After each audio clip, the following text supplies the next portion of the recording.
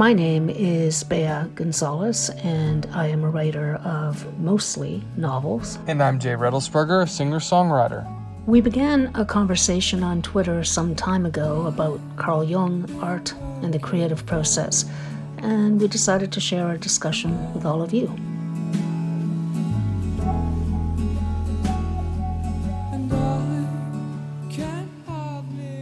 Okay, so one of the things that I most quote on Twitter and Instagram and all these other places are quotes about the shadow. It's interesting. The shadow is, aside from love and feminine and masculine, well, shadow probably gets more reaction than anything else, right? So what do we mean by the shadow? I guess let's start with that. What is this shadow? I guess I would say in a way, it's the opposite of what we present to people in the public. It's it's really, I would say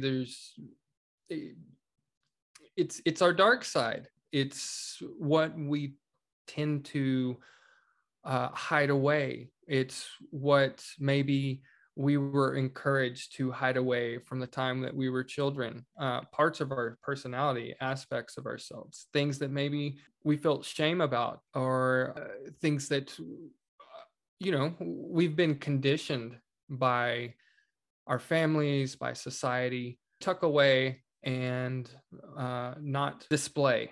So let's give people some examples. Anger, generally, in most families, unless you're, unless you come from a Spanish family like I do, and then like everybody's sort of emoting all the time. But in general, I think anger is one thing that people would like to keep in the box, right? You don't let it out. Robert Bly, who I love, the poet, the American poet, who also wrote a great book on the shadow, called a little book on the human shadow. He uses the metaphor of a bag, a long bag we drag behind us. And he talks about in his own family, that's one of the things you could not express. He calls himself, he and his brother were the nice Bly boys. And if you're the nice Bly boys, then you have to behave in a certain way. And if you don't, there will be repercussions. So you stuff that in the bag. But everybody's angry, right? So it's illogical to say to people, don't feel anger, because then it goes into the body and it does some major damage. Can you think of other things? Like, what other things end up in that bag? Like general things that most people, and I think it does also depend on gender here. Sometimes women are expected, or young girls are expected, and young boys, although thankfully that is changing. But there are things that I think are still very much operating on that level. So some other ideas, some other things that get put in the bag. Forms of grief, and that can be grief on any type of level. So grief. So in other words, you can't express what? Disappointment? What kind of grief are you talking about? Well, I'm talking about, yes, disappointment, or especially for men. And I think this is one of the reasons. So it's interesting you brought up anger, because I think in our society, it's more acceptable for men to express their feelings in anger versus sadness, or being melancholy, or anger is the way that I think men are kind of in a way conditioned to express whatever that is. And so they're not really hitting on the real emotion when they do express anger. That is a very good point. I was actually thinking of you said melancholy. I think one of the things that Jungians always point out, and I completely agree, is that you're not allowed to be depressed. You're not allowed to be sad, in the sense of maybe there are days when you just don't feel like engaging with the world. But there is something, especially I have to say, North American culture is, and I'd say probably United States more than my own country, is very much about happy culture, expressive culture. No matter what, you've got to keep up a good face. And you just sometimes don't feel like it. So the melancholia, which is it's everybody experiences it, goes into that bag. And you're right, it gets expressed in other ways. I think another big thing is a face of, selflessness. I think selflessness, portraying selflessness. You think that goes into the bag? Interesting. Okay, now we're talking about... No. Okay. I'm saying that is what is not in the bag. I'm saying selflessness. So particularly in more religious settings, I guess you could say, false humility. Okay. Or is Mhm. it, and when underneath all that, Right. I think there's another monster breeding underneath all that. And that is what's the monster breeding underneath? Unlived life. Oh, well, that's true. Yes, yes. The unlived life is probably at the heart of this whole thing because you're not allowed to express that, right? Right. Okay. Yeah. Right. Going back to the humility and whatever. I mean, everybody likes to. I think you're rewarded if you show humility. Mm-hmm. Whereas if you're proud and bashful, now this gets into some really interesting and thorny areas. Proud people and people not bashful, because bashful is the opposite. There is some benefit to having a lot of self-confidence, which is often interpreted in a negative way, isn't it? If you're too self-confident, then it's looked down on. That you're, do you know what am I You're, trying to say, Jay? Help well, me. arrogance. Arrogance. Yes, that's the word I was looking for. Arrogance. So, but actually, arrogance allows you to do things that most people wouldn't do. It'll allow you to take risks, right? That Mm-hmm. maybe you will not do. So, is this a fine line somewhere where actually arrogance, because all of these qualities have a shadow side in themselves, any positive, right? Right. Um, I always see pride and shame as, flip sides of the coin. That often pride is, a cover for shame. I'm not saying that that's always the case, but Right. that is how, like, someone that is so prideful, or so proud, I guess, that there is some shame in the shadow. Right. Oh, Um, that yeah, that I could believe. But let's like distill it. So what I'm talking about is not maybe pride. I'm talking maybe the confidence, maybe is what I'm speaking about, which okay, sometimes gets misinterpreted though. A very confident as, person, people say, as oh, this is arrogance, yeah, arrogance, right? But actually you do need confidence to take on the world. It's not, certainly, yeah. So certainly. so some of these qualities by and of course one way we haven't talked about it, one way if you want to interpret what your shadow looks like is just see who really bugs the hell out of you, right? I mean, that's just one way to Mm-hmm. immediately know. Which of Mm-hmm. course then brings up the other thorny, because some people just somebody asked this and I thought this is so some people are just really really hard to deal with, right? So what is the and so I'd like to, I think it was Wong France, but it could have been Jung himself, who said that in every projection there's both a subjective and an objective part. In other words, for that person to have hold that projection, there must be something about them that is already There's a hook. there's a hook, right? And so Yeah. so there's a bit of that. But then, some people are really bothered. I've noticed in watching that some people are really, really bothered by confident people. And I often, now obviously it was something the family thought, well, don't be proud, don't behave like that. But I also see that they don't know how to take life on very well. Mm-hmm. I would say Americans, I mean, you can't make these grand things, but there is an American extroversion that does not, Mm-hmm. you can't see in, I don't think, in Swedish people. I mean, there is something to the way that what is accepted within a culture, because a shadow is not only created by your family, it's created also Right. and I'm sure, I don't know because I don't live in the States, but I'm sure where you're living relative to New York, there's got to be there has to be so many differences even within, especially a country as large as the United States. But then it makes it really interesting because Spanish people, and I know Europeans, watch a lot of American film and they're fascinated by Americans, right?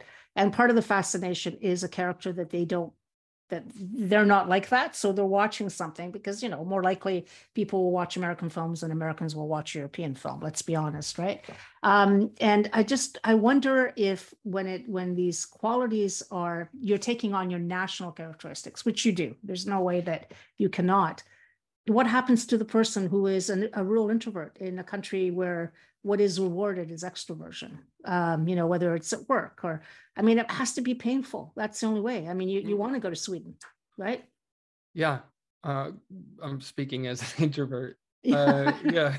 It is frustrating because as an introvert, my experience is often feeling like not being seen or not being valued in some ways. Yeah. Yeah. Because yes, extroversion is rewarded. And I would say in some sense, introversion is kind of pathologized actually in some Yeah. ways. Oh, Like for there's sure. something wrong, there's something Yeah. wrong with you. Right. Right. Um, Yeah. and I don't mean that as a victim. I'm not saying it in that sense. It's just that you understand what your culture is and what it values. and sometimes you don't always feel like there's a place for you.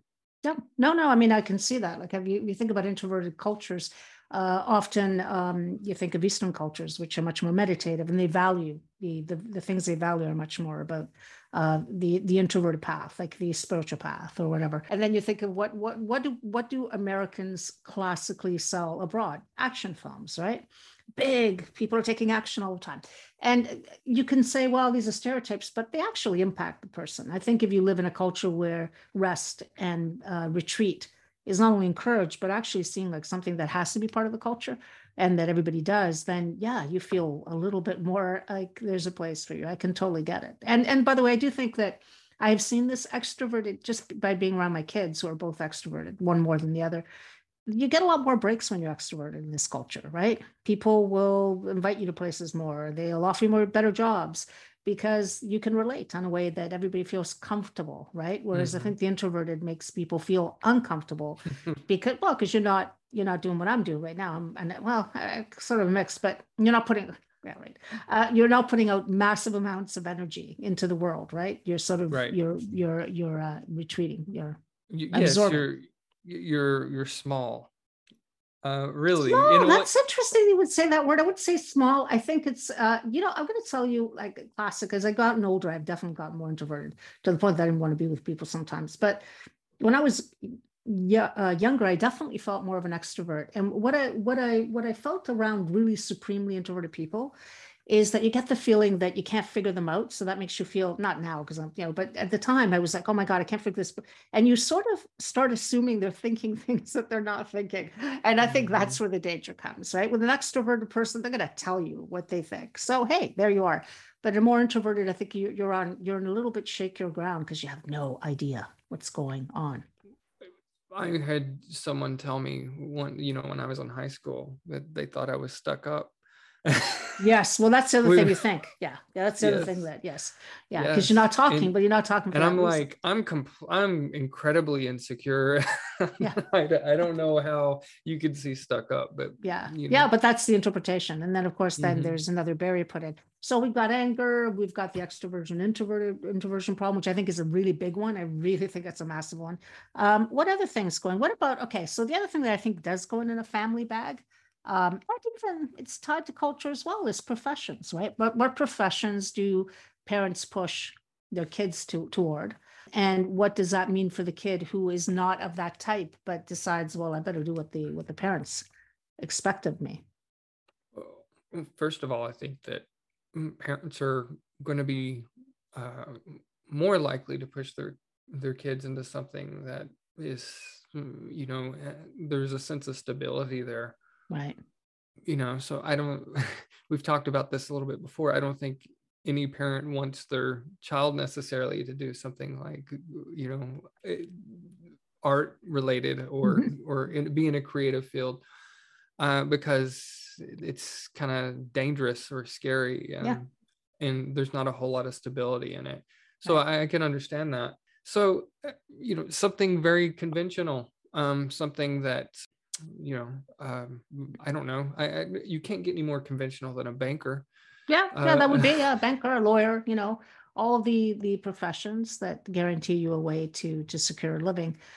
It's interesting. I think that can't change until the culture starts valuing work, the artistic side a little bit more. And it just doesn't. It doesn't. I mean, I think of writers because obviously that's where I'm coming from.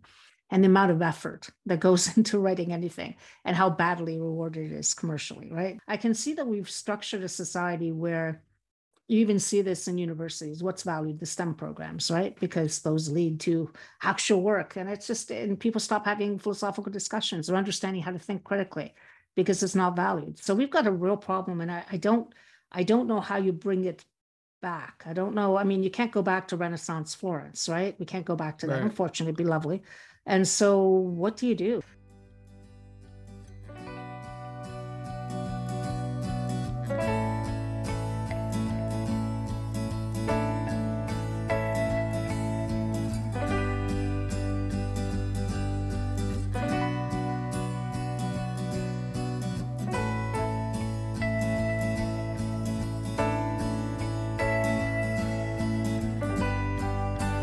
I never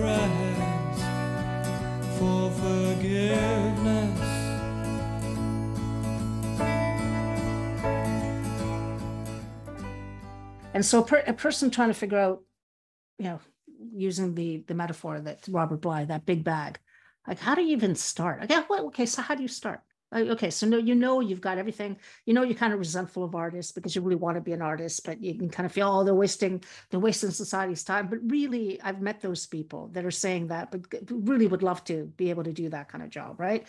Or that kind of anything, but they don't feel the confidence. So how do you start? Well, what do you do? Or don't you, or is it done externally? Because I think I've seen both, right? So what's your experience of this?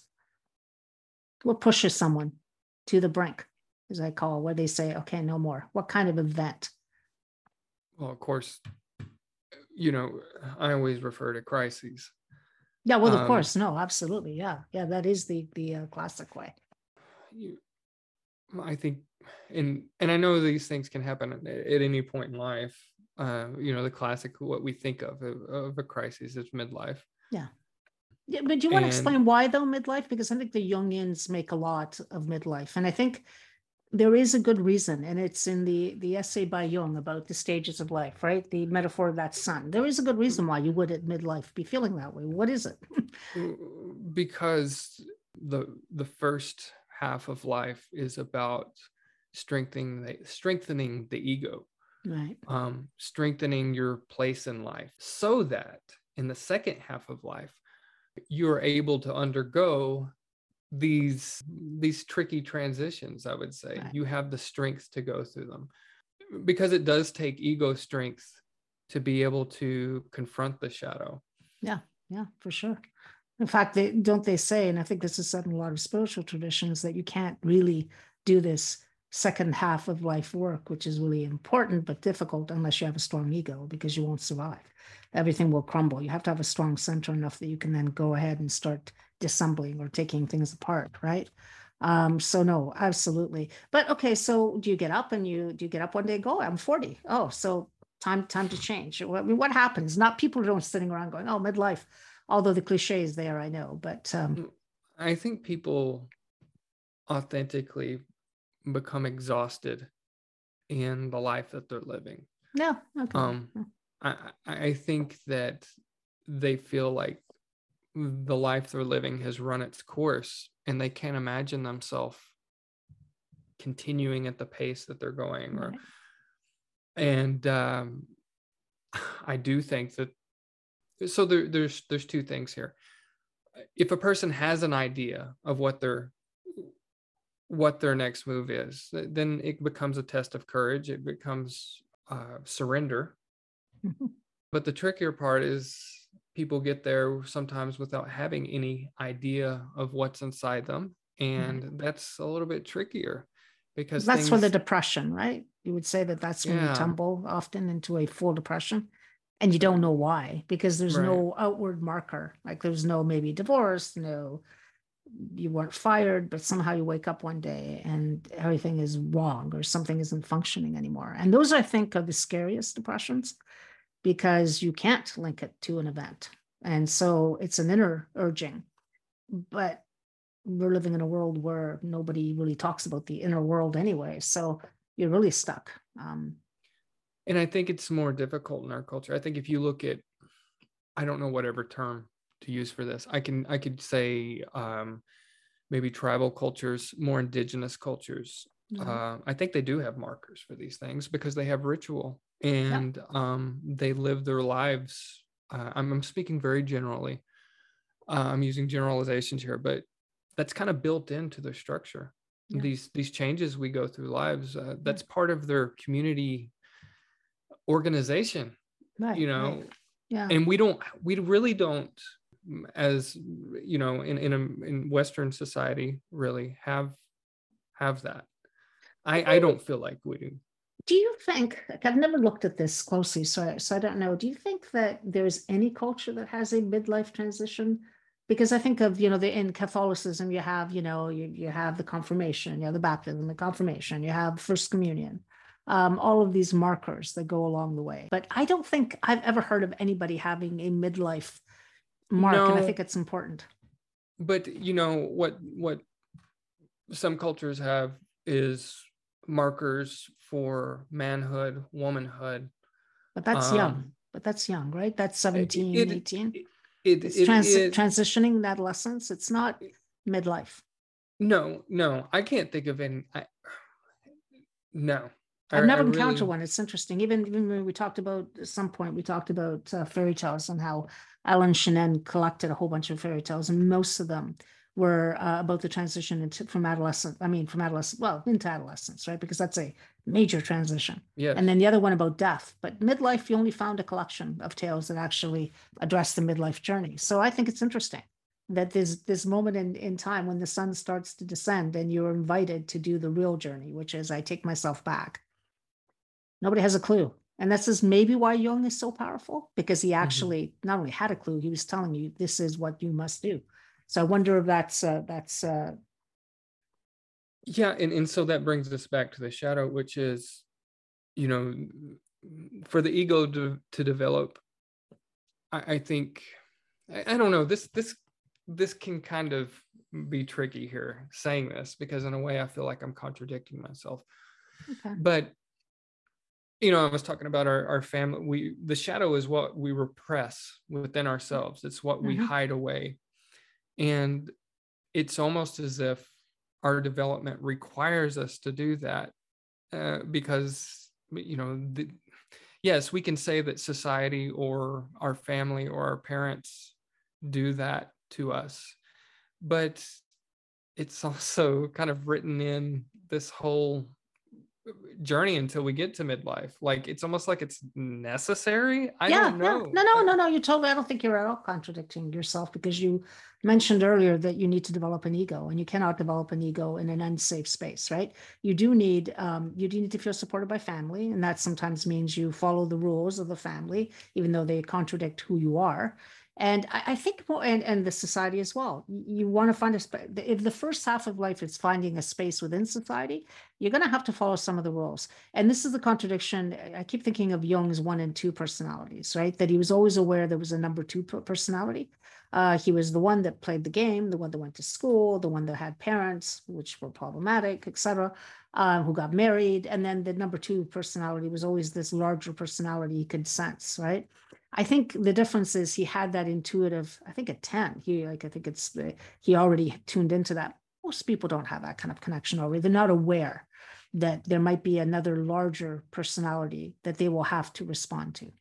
You see this, like, I have an uncle who's an artist and was an art teacher, and we have conversations quite often. And we were talking one day about the development of an artist and how it's necessary for an artist to the first part of their lives to focus on the craft, and Mm, then there's once they get to a certain part in their career, they kind of unlearn what they've learned in some ways. right, and right, and and so the really imaginative stuff is allowed to come through later in right, life, whereas the right. first part of life is structure and Yeah, you yeah, know yeah. It's funny. I remember going to an art exhibit from early Picasso's in Washington, where they showed just what a great painter he was. I mean, in a technical way and in a representational way, not in what he became after. But as you said, he first developed the skills to understand. And then there's the old saying that he could break the rules that were there because he understood the rules. That's with writing, is with practically anything. And so actually, it's a great way to apply it to life as well. First, you learn the rules of the game, you learn how to do that, and then you break away. Most people don't break away. I think that's what happens. What mostly happens is when you have your crisis, the inner call to change, you recreate the first half of life in a different way, either in a different mhm. job or with a different partner or something. You're doing a literalized or an external representation of what's being asked of you internally. Now, I remember the story that Jung, I think Jung, in one of his, he had a patient who was some sort of businessman, and he got to visit to the midlife point, and he started having really really bad dreams, involving, I don't know what it was. I can't remember the actual motif, but he would wake up, in I think it might have involved a horse, because Jung's prescription for him is, he said, you've lost total contact with your instinctual self. And so he loved horses. He said you must spend every weekend going to be with the horses, and then you could get back into the other world and be part of that world during the week. And so sure enough, the man started doing this, and the nightmares disappeared. But as all businessmen, he eventually forgot, and he was busy, and he stopped and then the nightmares came back. So it's the way, can you hold two different realities? And I think for artists, you have that contact to the inner world. So that's actually not a hard thing to do. You can be in polite society, as they say, and have a perfectly good time, but then you know that there's a part of you that belongs to no one. And you can retreat to that space and you can forget everybody. And that's kind of a gift in its own. I mean, not gift because you're gifted, but that it's great that you can do that. But a lot of people don't have that sense. So I love the horses idea because there's a way you can have that space for yourself, and it'll be different for everybody. I can even see people with certain pastimes, like you'll see very active people in their life take on things like become very passionate about something like fishing. Yeah, yeah. And fishing is actually kind of the opposite attitude approach to life, and that it's very passive. You're waiting, and it also teaches you. So you may not be an artist. I would say golf is another one, although these are crafts that teach us about ourselves. They can be. Mm-hmm. And there is another side of, so I think you often see people that leave these very active lives, or have an attitude, that have maybe a pastime that pulls up that other part of their personality and helps them integrate it in one way, in some way. Right. The contemplative, but although I often think, this is an aside on golf, I don't know much about golf, but it seems to me that people can get very competitive in golf as well, which means you're taking the competition that you're doing in business, and then you're taking it out. I mean, that's as a cliche, but I wonder, I mean, I think, okay, we're taking the idea of taking shadow qualities out of the bag, then isn't it a little bit more difficult? In other words, so let's say I have been the good girl all my life, and I've always followed the rules, and I've always been nice, and that kind of person that tries to please, because women are constantly being forced into this idea, the disease to please, right? And then at midlife, isn't it the time to say no? Like, no, I am not doing that anymore. This is not happening. In the sense that when you're doing that, you are not really attending to your own inner needs. You're responsive all the time, right? So I think this also explains why sometimes at midlife, or at some point, the feminine, if you've embodied one side of those two, you've got to take the other. And that often does include the shadow sides, and that can be difficult. Like, you're asking for a form of behavior that, you're not used to doing. Well, you're being asked to more than likely take on the energy of something that you've demonized yourself. Yeah. Well, that's the problem right there. Exactly. So how do you, okay, so one thing I think is really important, let's say you want to take your anger back. That doesn't mean you suddenly go out into the streets and start screaming at everybody. It is an acknowledgement that that's there, right? Mm-hmm. So I think what happens with shadow qualities is that is where you are likely to go unconscious and see it in everybody else, but you will go unconscious whenever. So I think the way I'm understanding this is it's a way of taking it back to yourself. Like, it becomes something that but you don't necessarily punish someone with your anger or your whatever. You're more saying, oh, okay, I can feel this anger, and I'm not going to shut it down. I'm not going to try to put on the nice face. Maybe you say, I need some space here because I have to work through this. But I think it's really important not to say you take the shadow qualities and you suddenly become this ferocious beast when you've been kind. Right. So a balanced way of, if we're using anger here, a balanced way of integrating it, because if we're going on the street and yelling at everyone, then we're shadow possessed. This part of our, you know what I mean? We're going into the opposite attitude of what we typically take to life. And we see people do this all the time. I know that, I know when I was younger, growing up, even in college, and I was pretty passive. I know that may shock you. But I was pretty passive. And so I went through these periods where I would experiment, well, I'm going to, no more of this. I'm going to, and so I would end up going too far. I would become aggressive in some ways. And it's like, oh no, that wasn't right. So if you take anger, the way that you would integrate anger appropriately, I would say, in a healthy way, or in a way that doesn't do damage to others, is you use that because what is that? That is an energy.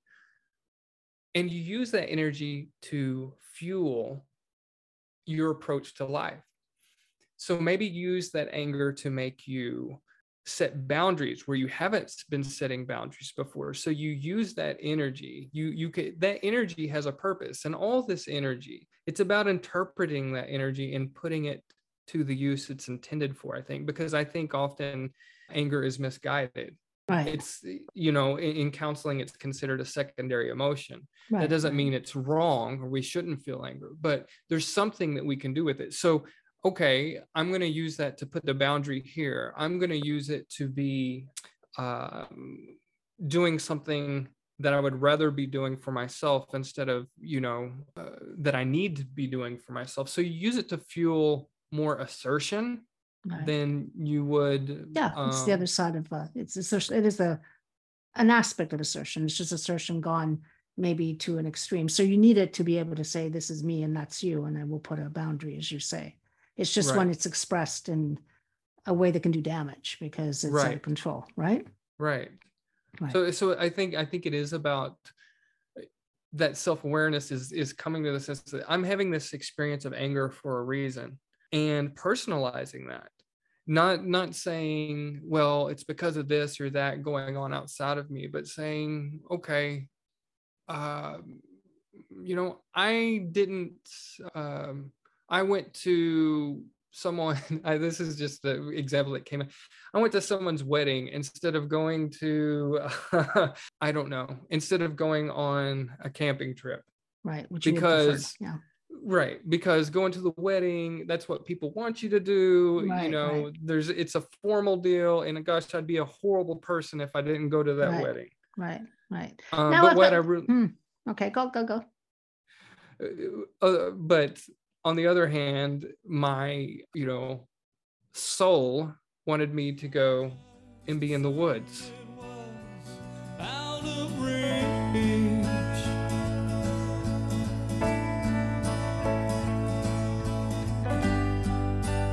I never begged for redemption.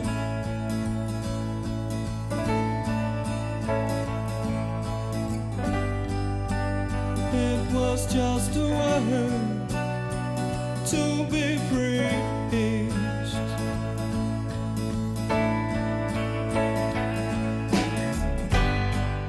Let me give you an example for men.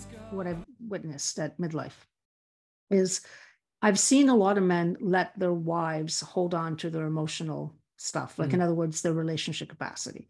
So the wife is managing the relationship with the kids, right? Or with the parents, even bizarrely, or with the friends. And it's like an almost unconscious inability, and it is unconscious to say, hey. And so it takes the strength on too, because there is almost a vested interest in a relationship sometimes for someone to say, hey, I can do this. And then, that's how people get hooked, right? But the real appropriate thing would be to the wife to say, no, it's your turn to talk to your children directly. Don't go through me, or it's, you need to do this. And often I see that is one of the big things I see with men, that they haven't lived out their emotional connection so well. And so they have let someone carry, and often choose women that will do that for them, by the way. It's almost like an unconscious choice for that, for just, I don't want to hold this, so somebody else can hold it. And similarly, women will let the men figure everything out, right? Okay, I guess you go almost unconscious and say, I'm not gonna worry about that. You do it. Now it can be also, by the way, it's not only women and men. It can definitely happen that in the opposite, some men are very relational and can be much more relational than their partner and can be doing the same thing, right? Be the one that mhm. communicates with the child.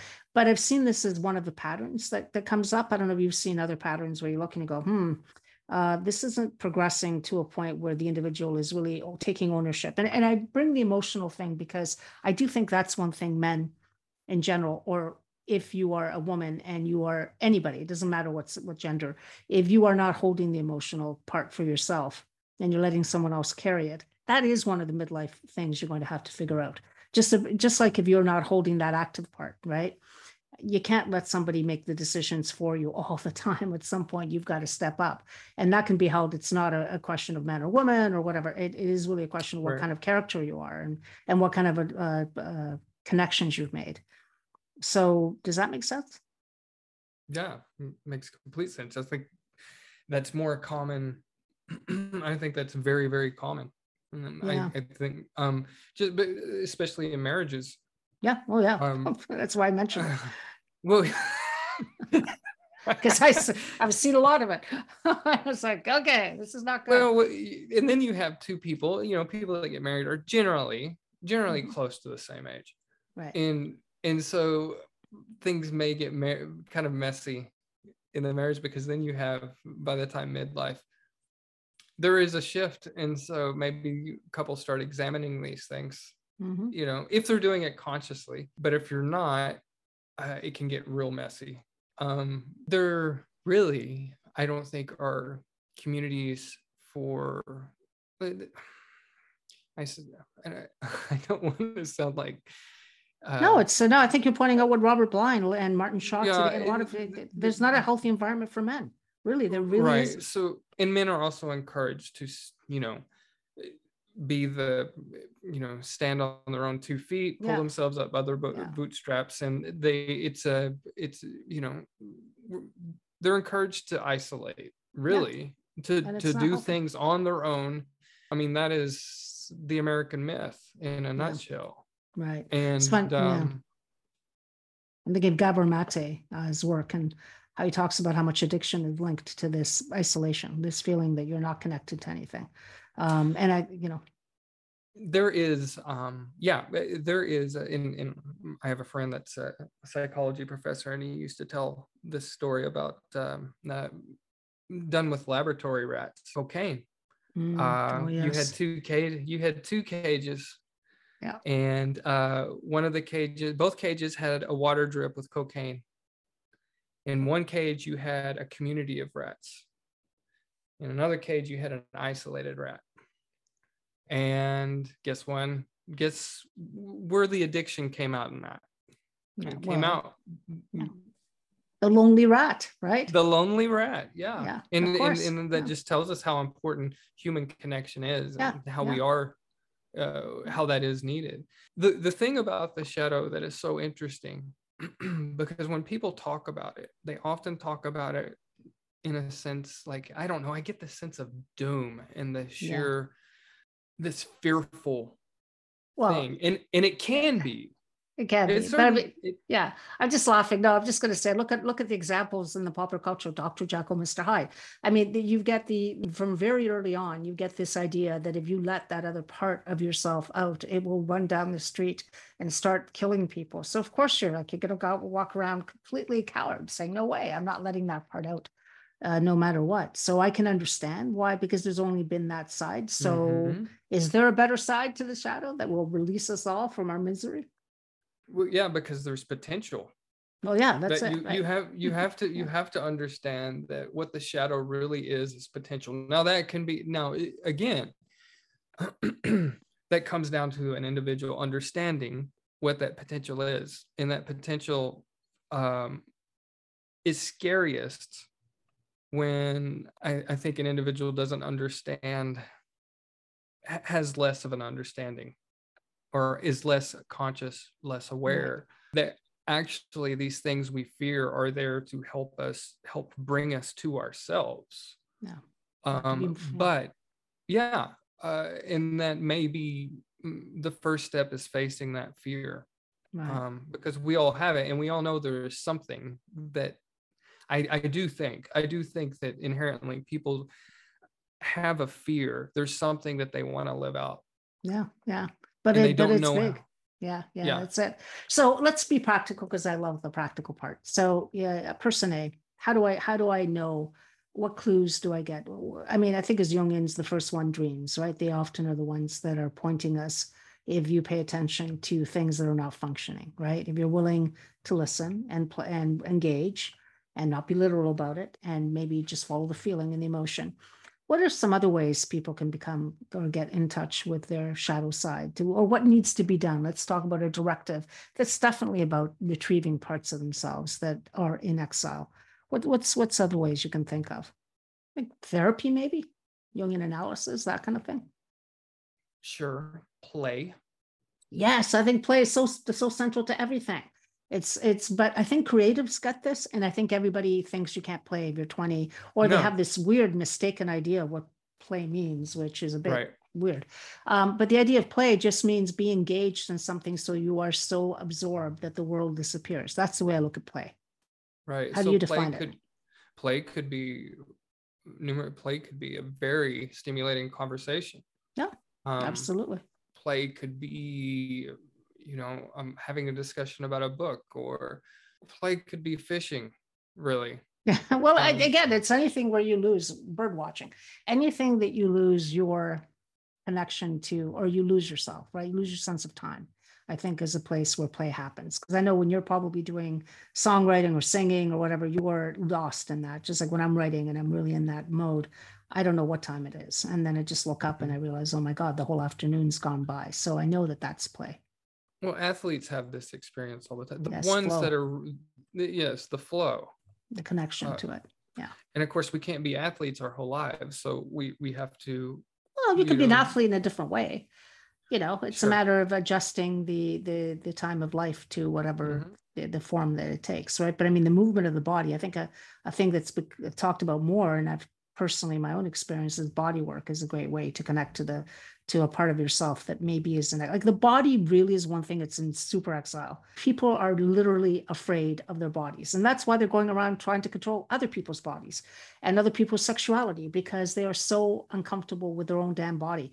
And all you want to say is, can you find a way to connect so you stop torturing others with your shadow body issues? I just, what would that's be one of the big ones.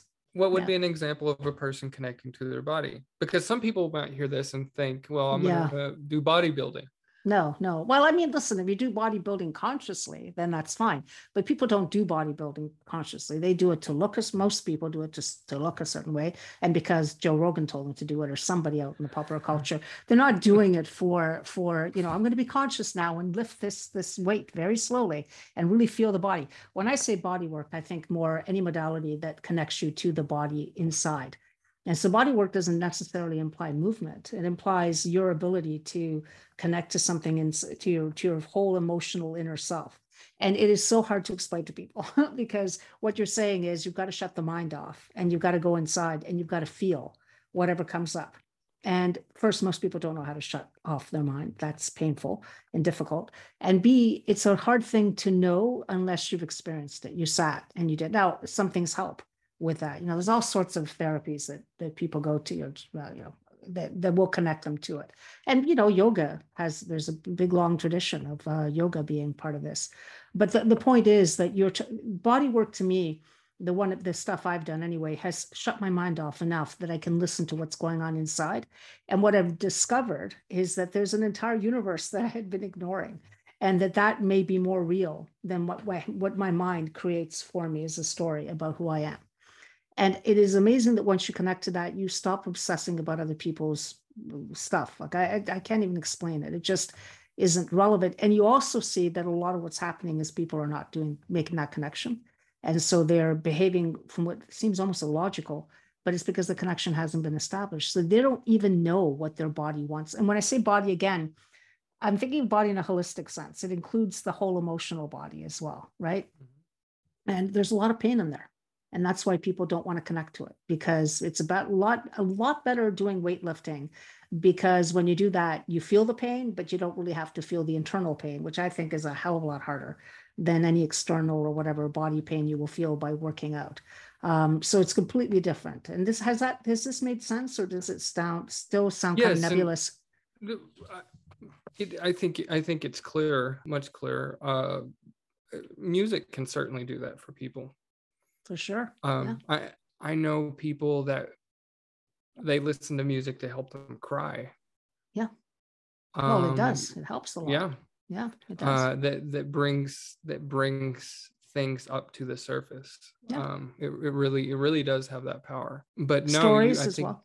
Stories. This is why people go to the movies, right? So exactly. they can live vicariously and then get really ticked off if something doesn't meet their expectations. But the point is, you are going in there to connect to some part of yourself, right? That is really what you're doing. That's what actually theater used to do in the ancient world. It was always your way to be able to process. In opera, I think it's funny. you think of I don't know if this was true or not, but Okay. there was the movie that was made called The Untouchables about Al Capone, and imagine Al Capone sitting in an opera crying. I Yeah. mean, I can totally imagine it. I mean, this is Right. this, yeah, because that's the way you get things out. And probably he loved Italian opera, I'm pretty Right. sure. Yeah. Very emotional and over the top. But I mean, Yes. hey, this was Hitler's obsession with Wagner too, because Wagner was able to channel for a very intellectual country like Germany. It's often been von Franz, I think, was, or maybe Jung, was able to channel the feeling state, which was very inferior. It had gone sort of missing. So you went to the opera house, you got taken in by the strings, which in Wagner are ridiculous. They take you and they kind of carry you right to the other side of the world. And yeah, you get lost in that. But in doing that, you do connect to a part of yourself that maybe is in exile most times. But I wonder though, I mean, that's a catharsis, right? Does that actually change you? Does that actually allow you, because as someone said, Hitler the vegetarian, the opera lover would still try to destroy an entire race. So Right. it doesn't really, and we're going to kind of circle back. We're back to, does this make you a better Yes. person? I know. Right. But you Right. would think that is a level of unconsciousness, which is so ridiculous that, he certainly was not accessing or resolving his shadow side. He was just split, and he happened to have a captivate, just like we see today. He had enough people who were equally split and resonating to that note. And so, hey, you get a complete tragedy, and you're seeing this recreated in so many different ways in so many different places. But it didn't really resolve the note. Like, it didn't really change, which is what I'm hoping that shadow work does for the individual. Right. It kind of reminds me, I mean, catharsis itself, if there's a catharsis is good. I mean, I don't mean to, but I don't know if that's enough. No, I don't think it is. I mean, it's good because it processes emotion. Yeah, but it doesn't change the general outlook. I hate to say it. I really hate to say it, because people often accuse me of being a little bit on the even though I'm generally quite a happy person, but on the too serious side when I say that I do think that's why the Greeks thought the suffering was the fast road to anything, because you're trapped with suffering. There's no way out. You can try to spin it. The point is it's there and you have to face it. And this is maybe why from Aeschylus on, you're getting that repetition as a motif. Suffering is the way that changes you, because, and in some cases it doesn't change you, but if you're going to change, that's actually probably the fastest path. I can't think of any other way. But that doesn't mean okay. I'm not saying you go be a masochist and I'm not saying that, Jake. Come on. No. I'm not saying, hey, go out there, let's create some drama. No. I'm saying that I think that if there is a value to suffering, and look, you know what? We all suffer something. We've all lost relationships. We've all lost people we love. Tragedy, we've lost jobs. We've been humiliated. Terrence again, nothing human is alien to me, as Jim Hollis always likes to quote. The fact is, you are going to suffer. And I think the only way you can maybe say, okay, well, the one thing about it is it does force you out of whatever complacent, mechanical mode you've been in, because you can't. Pain is really difficult. And that's the worst kind of pain in my experience, right? Yeah, it's a doorway. Yeah. So can you think of any other doorways? I mean, I think the confrontation with death is a really big one. And I think that's the key to the midlife story. But it can happen. I mean, today, midlife, people are thinking they're in the midlife at 65, which is weird. But the idea that you just become really aware that there's limited time. And that if there's limited time, then something has to go, because you cannot live that life anymore. And so that allows people to take radical steps that they may have not made before, because, you're 35, you got a lot of time. Not a problem. But then you get to a certain age and you realize, no, I don't have a lot of time, and I would like to do something with my life that is more authentically me, right?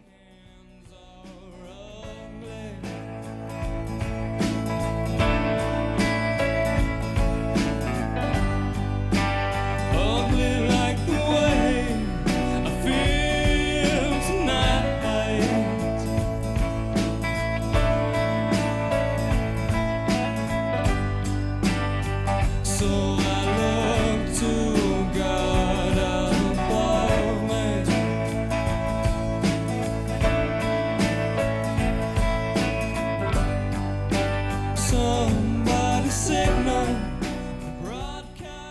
time, suffering. Anybody, anything else? Confrontation with others. Yeah, that could lead to suffering, but yeah, the confrontation with the other, with other people in, oh, I think there's Well, another one. Wait, death of parents often is another doorway, by the way. what I meant by confrontation with others, I think that provides a window if you allow it. Again, it comes down to the individual's attitude. But a confrontation with another where you lose yourself in a moment and feel, you can't help but feel ashamed. So when you're dealing with that, we have these, like, I think another thing that sometimes happens is we're often told, we shouldn't feel shame or guilt about it. I hear that. I hear those messages, but I mean, yes and no. Again, there are things that shame and guilt can serve a purpose. Oh, It sure. can. Yeah, it's a Those are corrective. it's a voice to me. That doesn't mean we get stuck in it, but it does. Yes, it is corrective, like you said. I think sometimes it's used. That's, I think, why I've read somewhere that Southern cultures, like Spanish culture, are very good at shaming, and Northern cultures are very good at guilt. And I think both are used often in families to manipulate people. And I think this is why it can be seen as a bit. But yes, sometimes I like to think contrition is what you're talking about. Like, let's say you do get into horrible Right. argument with someone, and Right. just the feeling of enough of like what happened, and sorrow for like what you did. And so I think it's less loaded. That's all. Those words. Yes, it is less. Yes, contrition is a much better word. Right. But you have to be aware to be contrite. Yeah, that's true. And not think, hey, you deserved it. I know. And okay, so let's go back. I mean, we could talk about this for hours and still not. I think going back to it, let's summarize. Shadow work is finding the parts of yourself that are in exile and that you've not allowed to express. And there was a quote I sent you, and I found it Yes. in a very strange book, by the way. And I'm going to read it right now. It's from a book called The Moonlit Path: Reflections on the Dark Feminine. It's not a strange book. It's a great book, actually. I'm confusing it with something else. Anyway, here's the quote: "Darkness is the most direct metaphor for what we have not yet dared to think or what we are afraid to feel. It is the color that the soul uses to paint our unconscious yearnings." I just love that quote because darkness, of course, refers to that shadow side, whatever's in shadow, right? So that you're not allowing yourself. And it's just like half your life is not lived. And if it's unlived, that unlived life can torture you, because first of all, you're going to find someone to live it out for you. And with people who have children, the children often become, and actually something that Jung said, and James Hollis never ceases to repeat, which is frightening, is that they'll live your unconscious unlived life. So the part that you're not even aware that you didn't. So that's scary in itself. But the other thing is, like, that's what you're here for, and we're privileged in where we live, that you can get to an older age and you could take painting classes, or you could start exploring parts of yourself in ways that you couldn't before, right? I think this is where it gets mixed up. Like, let's see what you think. And because I have a group and we talk about this a lot, and we call it the third act, going into the third act of life, right? And it's the idea that you have to be rewarded for it. Can you actually do something, write a novel, write a song, and not feel that, and can you do it in the absence of any applause? Not even one person recognizing that it's worth anything. Could you do it for the sheer love of expression? And I think people are conditioned up to that third act or the midlife or whatever, all this, like post midlife, any point to that if they're not published, that they're not rewarded, that if somebody isn't applauding their efforts, somehow it doesn't matter. And to me, I've always said, if you could connect to one person in your entire life, you've probably done more than a lot of people will ever do. And that means you've got to relinquish what this society says is worthy. And because we know of plenty of artists who are not appreciated at all in their lifetimes, and they're now, James Joyce being a great example, right, as a writer. But there's tons. There's so many that it's ridiculous. And yet they continued doing it because it was who they were. And so one of the things is just to tell people, can you do this in the absence of any approval? In fact, people might laugh at you. They may say, that's crazy. I can't believe, can you still go ahead? And that really is what takes courage. And what holds people back. They won't do it because they feel that they can't, they have no permission. And if somebody doesn't say immediately, oh, it's really great. I see this on writers' forums, by the way, which is why I would never join a writers forum, is that they need to be validated at all times. It's like, okay, listen, why are you writing? What's the Right. reason? Because, even if you do get published, there's no guarantee anybody's going to read it. So can you do it in the absence? Can you do it because something is transformative about that process? Georgia O'Keeffe said she painted because she felt it was necessary. Yeah, It was very- that's and it. that's the way that I look at it. It's a necessity, because if I didn't write, or I didn't, use whatever creative outlet, that energy is going to, and again, it goes back, the energy is going to be a problem in some way. It's that old scripture from Gospel of Thomas, is that what you're thinking of? Gospel of Thomas. You do not bring what is it? You do not bring forth what is within you. Within you. What's the last part? It's going to bother both of us because I Okay. see it.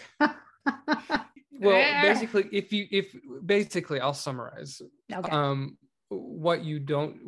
That which you do not bring forth, that's within you, has the capacity to destroy you. Yeah, that's basically the message. So and by the way, and it does. Well, how alive do you want to be?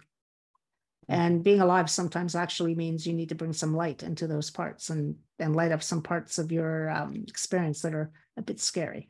And that's the other thing. I think Stephen Pressfield tells us to writers. He says, if you do not fear what you are writing, if it doesn't make you afraid, don't write it. It's not worth it, because the fear has got it. I love, actually mentioned Georgia O'Keeffe. I just bumped into a quote she said about how she's felt fear every day of her life, but it never stopped her from doing what she needed to do. That is the way to take life on. You feel it, you do it anyway, right? What else are you going to do? Or you hide in a corner and don't live life. So thanks for listening. The music you've been listening to is from Jay Redelsberger's album, Harvesting James. You can find his music at the links provided in the show notes. There, you'll also find links to anything else we've mentioned during our conversation. Thanks also to our producer, Andrew Graham. If you like the podcast, please subscribe and leave a rating so others will find us as well. For now, until next time.